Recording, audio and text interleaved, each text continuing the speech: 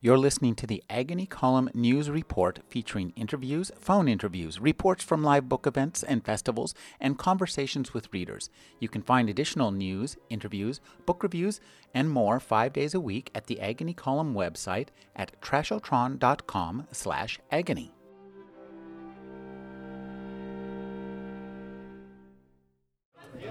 I'm speaking with Jean Wakatsuki Houston. She's married to Jim Houston. With him, she wrote Farewell to Manzanar. We're here at the Capitola Book Cafe. Jean, could you talk about the importance of this place, this book culture, in your lives as writers?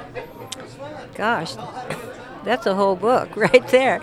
Well, I think that Santa Cruz, you're talking about Santa Cruz, right? Santa Cruz, I mean, it is so rich with writers, artists, and of course we have the university.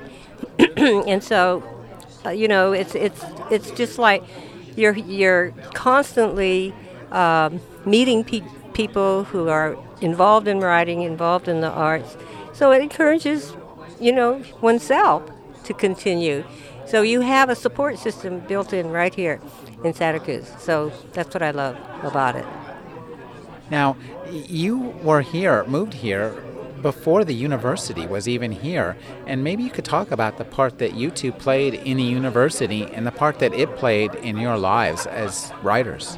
Well, actually, I don't think we had anything to do with the university, although I did work there. I worked part-time as a coordinator for the Defense Language Institute and the University of California, but, we didn't have any influence there. Jim began teaching. He taught first at Cabrillo, and then when they did have a program up there, he had already met some of the English instructors, and they asked him if he would teach, on a part-time basis. So we were very happy to see that the university, was coming because we were here before, because that meant that would draw a lot of more interesting people to Santa Cruz, and of course it did. The other thing that I'm interested in is the part that the bookstores here play in the writing life, because they're so important, aren't they?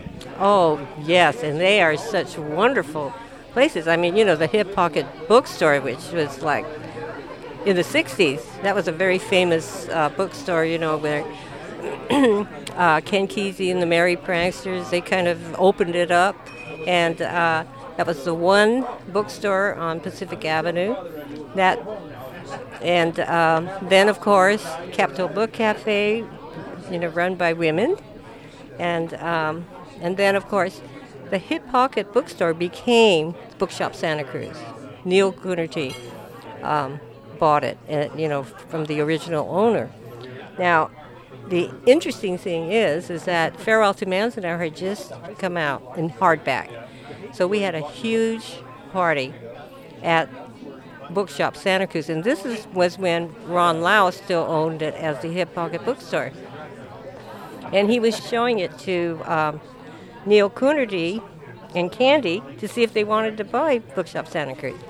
So that night, there was a huge, huge party for our book, Jim's and my book, and I think we sold like 150 copies. So Neil, of course, thought, oh my God, this is book heaven. I mean, that wasn't why he bought Bookshop Santa Cruz, but it certainly impressed him that the first time he said there's a book party, and we sell 150 copies of hardback. Well, that's really a wonderful story. This is interesting about the Hip Pocket Bookstore becoming Bookshop Santa Cruz, because Bookshop Santa Cruz now and Neil Coonerty play a huge part in this community. I mean, he was an elected official. There's not many towns where elected officials run bookstores. Correct. Yes. I mean, but Neil's been absolutely wonderful for this community. He's been a very important foundation for our intellectual life here, and he has such a high consciousness about social issues. I think we're just so lucky to have him.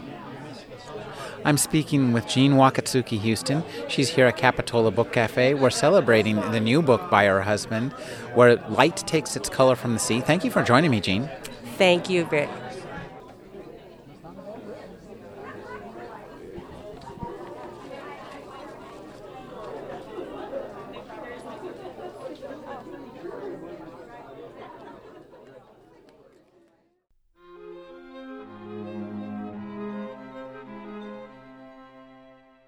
You're listening to the Agony Column News Report featuring interviews, phone interviews, reports from live book events and festivals, and conversations with readers. You can find additional news, interviews, book reviews, and more 5 days a week at the Agony Column website at trashotron.com/agony.